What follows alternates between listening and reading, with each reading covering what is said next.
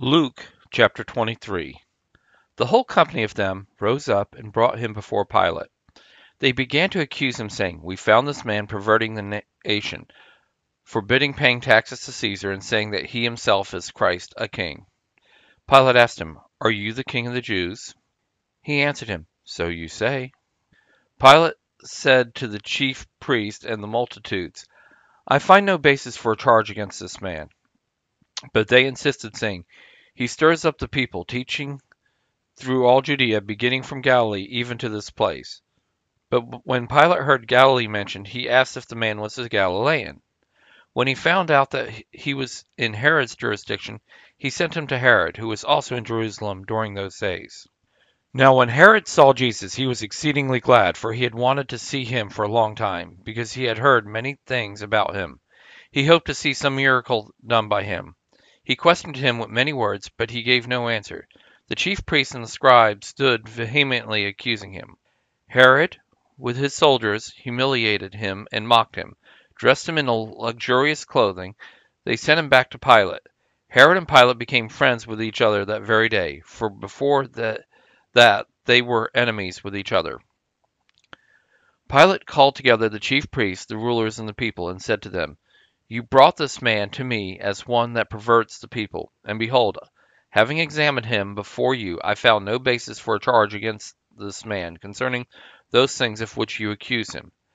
Neither has Herod, for I sent you to him, and see, nothing worthy of death has been done by him. I will therefore chastise him and release him." Now he had to release one prisoner to them at the feast, but they all cried out together, saying, "Away with this man! Release to us Barabbas!"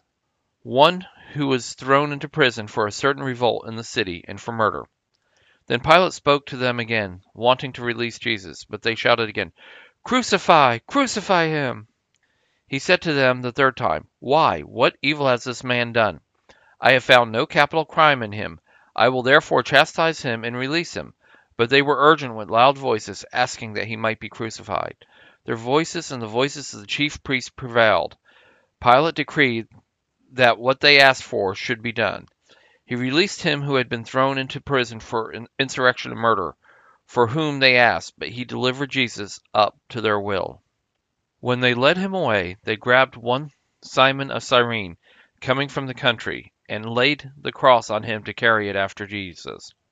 A great multitude of the people followed him, including women who also mourned and lamented him.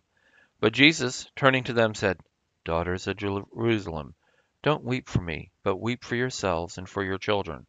For behold, the days are coming in which they will say, 'Blessed are the barren, the wombs that never bore, and the breasts that never nursed.' Then they will begin to tell the mountains, 'Fall on us,' and tell the hills, 'Cover us.' For if they do these things in the green tree, what will become in the dry?" There were also others, two criminals, led with him to be put to death. When they came to the place that is called the Skull, they crucified him there with the criminals, one on the right and the other on the left. Jesus said, "Father, forgive them, for they don't know what they are doing."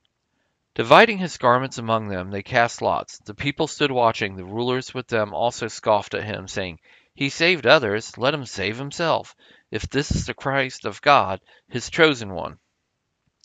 The soldiers also mocked him, coming to him and offering him vinegar, and saying, "If you are the king of the Jews, save yourselves." An inscription was also written over him in the letters of Greek, Latin, and Hebrew, "This is the King of the Jews." One of the criminals who was hanged insulted him, saying, "If you are the Christ, save yourself and us." But the other answered and rebuked him, saying, "Don't you even fear God, seeing you are under the same condemnation? And we indeed justly, for we receive the due reward for our deeds. But this man has done nothing wrong." He said to Jesus, "Lord, remember me when you come into your kingdom." Jesus said to him, "Assuredly I tell you, today you will be with me in paradise." It was now about the 6th hour, and darkness came over the whole land until the 9th hour. The sun was darkened, and the veil of the temple was torn in two. Jesus cried with a loud voice, saying, "Father, into your hands I commit my spirit." Having said this, he breathed his last. When the centurion saw what was done, he glorified God, saying, "Certainly This was a righteous man. All the multitudes that came together to see this, when they saw that the things that were done, returned home beating their breasts. All his acquaintances and the woman who followed with him from Galilee stood at a distance, watching these things. Behold, there was a man named Joseph, who was a member of the council, a good and righteous man. He had not consented to their counsel indeed, from Arimathea, a city of the Jews, who was also waiting for God's kingdom. This man went to Pilate and asked for Jesus' body. He took it down, wrapped it in a linen cloth, and laid him in a tomb that was cut in stone, where no one had ever been laid. It was the day of the preparation, and the Sabbath was drawing near.